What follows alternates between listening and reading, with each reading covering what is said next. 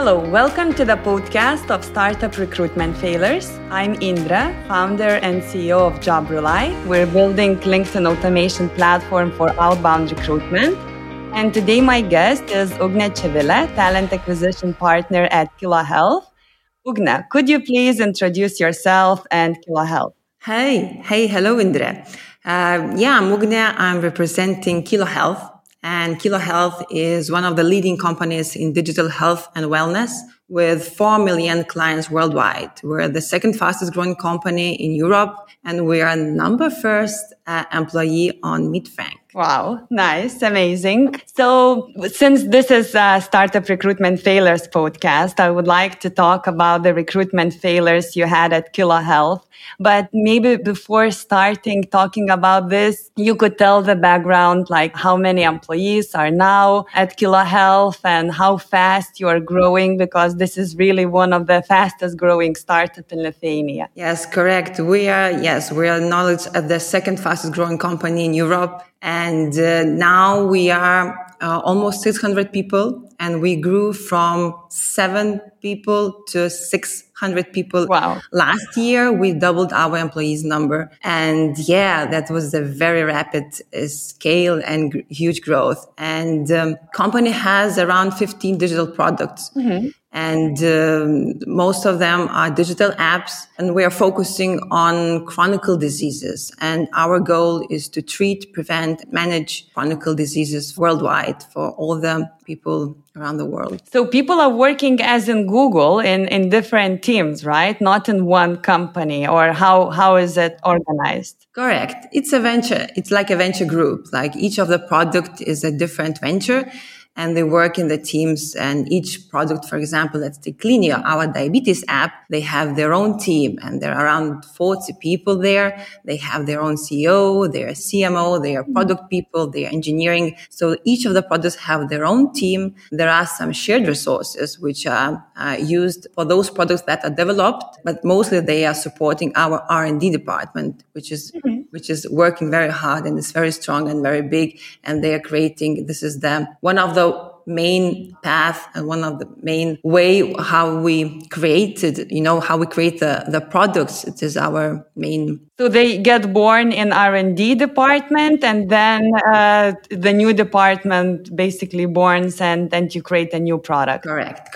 They are they're testing in R&D department new products, mm-hmm. and later they grow when they pass all the test phases. Mm-hmm. Then they see the light and they become the separate venture. There's one other way. The second way, it is that we co-found a program of ours. Mm-hmm. We invite people with ideas who want to help and to work in digital health sector. Mm-hmm. And then they become part of Kilo Health as well.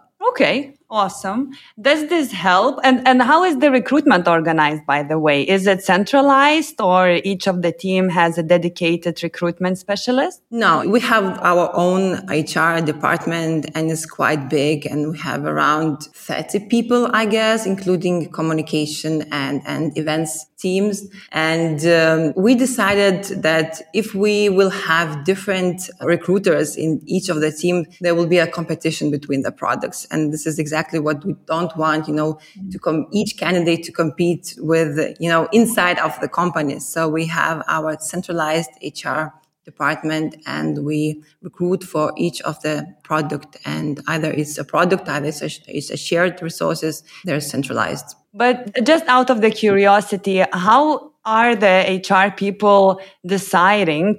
For example, there is a developer or a marketing specialist. How do you decide to which team the person is most suitable? It's the opposite way it works, because first there comes the demand from the hiring manager. For example, let's take Sensa Health, our mental health app.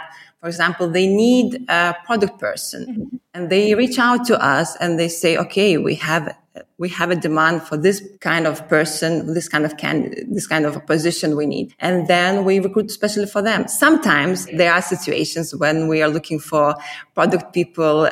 For example, several product teams contact us and say they need a certain and the same person. So for recruiters, it's easier, because you can suggest even for candidates to whether is he, for example, more into mental health or more into, weight loss. So it's an option and it's an advantage for us that we can, which one would you like to? But aren't hiring managers competing between each other? Yes and no. There were situations when they were competing, but the more they mature become, the less competition there are. So after all, the goal is for the whole Kilo Health to succeed and for the whole Kilo Health to be successful. So the competition isn't that big. Yeah, I believe it's very important to understand that still you're working in the same company for the same purpose. Otherwise, it's only the competition between products, which is then like totally different story. Okay. And when talking about the recruitment failures, could you share any? Because I believe if you have 600 people, there should be quite a few failures too. Yes, correct. I would say there are several stages where we were making mistakes. At first stage, I would say the beginners stage, there were several mistakes, such as, for example, the moment when we learned that diversity is and not that identicalness is the key to our success and for a successful team. Because when we started and with those 7 people, of course, we wanted to duplicate, copy paste each of that 7, to be totally the same person and profile for hiring and to expanding the team. But it was quite a long journey to learn that and to understand. But now we are a very colorful squad. Some of us are extroverts, some of us are introverts, some of us are party animals, some are homebodies. So age, sex orientation, marital status doesn't matter at all. So now we're totally diverse and we see a huge advantage of that diversification. Yeah, so this was kind of the very beginning lesson that we have learned. The second, from the same phase, beginner stage, I would say that it was a very funny story when we understood that, that we have, reached the limit of our local Lithuanian market. And what shall we do? Let's go global. We need to go global. And it was like we went global, literally. And our HR systems almost crashed because we were receiving so many applications and so many, attention that then we learned if we went global doesn't mean the whole world. Yeah. We have to have specific focused targeted markets, which we have now, nowadays. And there we recruit, and it's kind of enough to have those. And it's very working to have precise markets and having in mind that, for example, how did we choose those markets? We chose because regarding the time zone, regarding the culture, similarity, and especially the logistics, because Lithuanian isn't the very good and very comfortable hub regarding the flights and so on. So we have several markets and we're looking for talents there. So it was a very funny story that, it's Mr. Obvious, but this was one of the mistakes. So what other countries you are looking for talents at? Mostly we're focusing on Berlin, and probably there's no need to explain why, because it's a hub of startups and we're looking for experienced people working and who are used to startup vibes and speed and pace and so on and so forth. So Germany is one of those markets. There is Netherlands, Amsterdam, there is and all Nordics. So we focus mostly there. And currently, out of 600 people, how many are in Lithuania, and what is the percentage outside? I'm not sure I'm able to share the precise number, but we have employees from 18 different countries. So it's it's quite international. Okay, very interesting. Most of them definitely they work remote, and each of the team, is mixed from different nationalities. Could you give any specific case that you understood that, well, this is the failure, we made the decision and it's not working and we have to change something? Oh, there were quite many. For example, one of the main and current mistakes that we are dealing and working, it is learning how test days are important. And, having in mind what kind of pace are we living in. And sometimes we just want, to recruitment process to finish as soon as possible and we need that position to be filled as soon as possible. So sometimes there is a huge desire and temptation to skip that part to announce the candidate. Okay, but nice that you have passed, for example, 3 interviews, but now there will be a task or something. Sometimes we skip, for example, that part, and quite often we regret after that. Yeah. So we found very, very important that test days, not only for tech people, but also for all other positions. Either it's a test day, either it is, homework, either it is a task given. So we found it very, very important. And sometimes, our record-breaking story was when we had a candidate and he was and he passed 7 interviews and we were still not sure either is a fit for us or not. And then we came with a brilliant idea that why don't we give them, a test day or a task? Yeah. And then we provided them a task, and after we got the feedback and the result of this assignment, it was quite a clear learning that it's not our guy or girl. I can't remember which one was. So I would say that the test day is almost each time we skip it, we regret it. Yeah, I know this feeling. Actually, we had 2 hires. One was salesperson, another one was a developer. And in our case, we didn't ask for references. One was because first for the head of sales, we totally forgot. We were so excited that the person is joining our team. And me, I used to be a recruiter myself. I forgot about the simple thing to check the references. And there was a huge regret afterwards. And the other person was like, I was scared because once I had a situation that I asked for the references, and the previous hiring manager got to know that person is open for the new challenges and went after that person. And then the candidates told us, no, I'm not joining because my previous employer asked me to come back.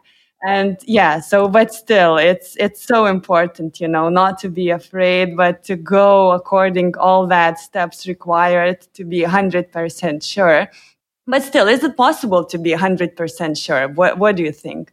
I think it's impossible. That's why we have, that 3 months that we can decide. And because every time I meet a candidate and all the recruiters meet the candidates, we all emphasize the mutual fit, that the fit should be, from both sides.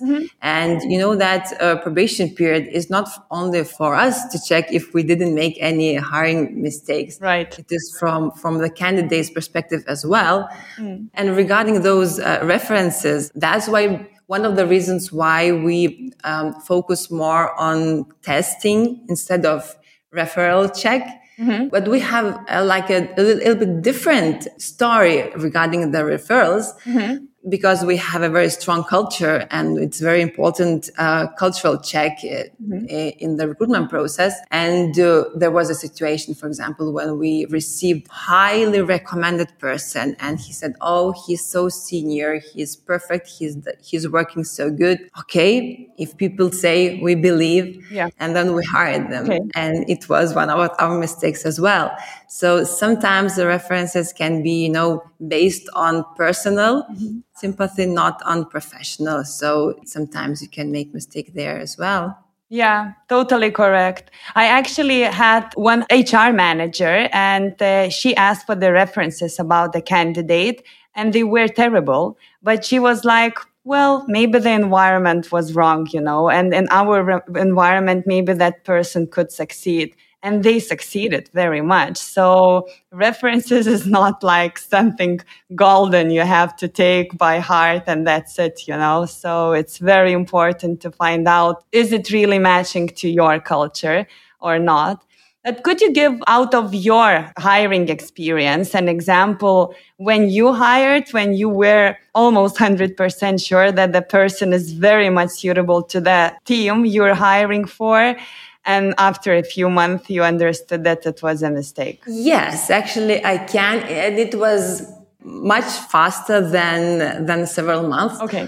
I'm mostly working with C-level recruitment, and we have like a procedure. Then there are several interviews, online interviews, because most job ads are global, global, not the whole world, but just still global. Yeah. And most of my candidates are foreigners and from abroad. So we have interviews with several people, hiring managers and board members and so on and so forth. And we say, okay, this sounds like a good fit. But we have a tradition, and we invite the candidate from wherever he is in the world to come to Lithuania, come to Vilnius, to our headquarters, and meet us and hiring managers in person.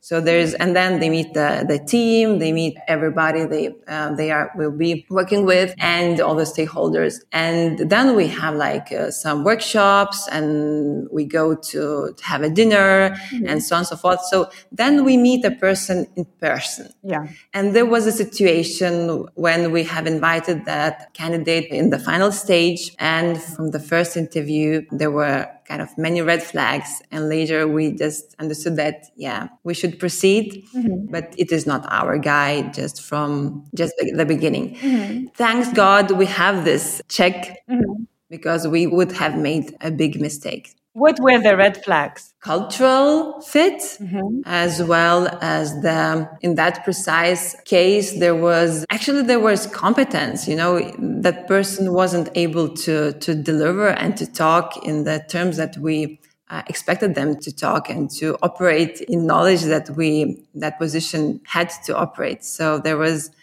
all over the place, the red flags. Yeah, I also had this case when there was a very suitable candidate, like looking for all the perspectives, and they passed a few interviews.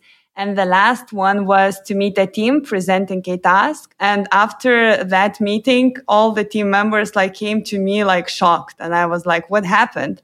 And they were, we starting criticizing, giving some negative feedback.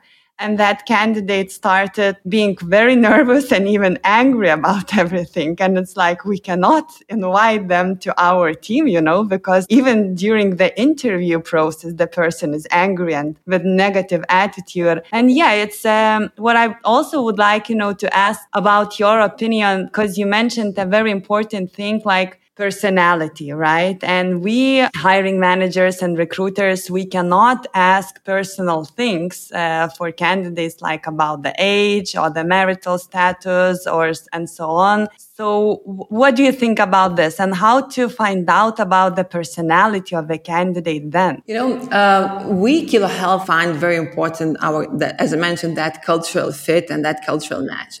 So the moment, the first day probably I joined Kilo Health, I had a workshop with our CEO, Tadas Burgaila, and it was totally informal. And he said, sometimes when I'm not sure about the cultural fit, I always imagine that precise candidate I'm not sure about, sitting next to me in the long flight, for example, to New York.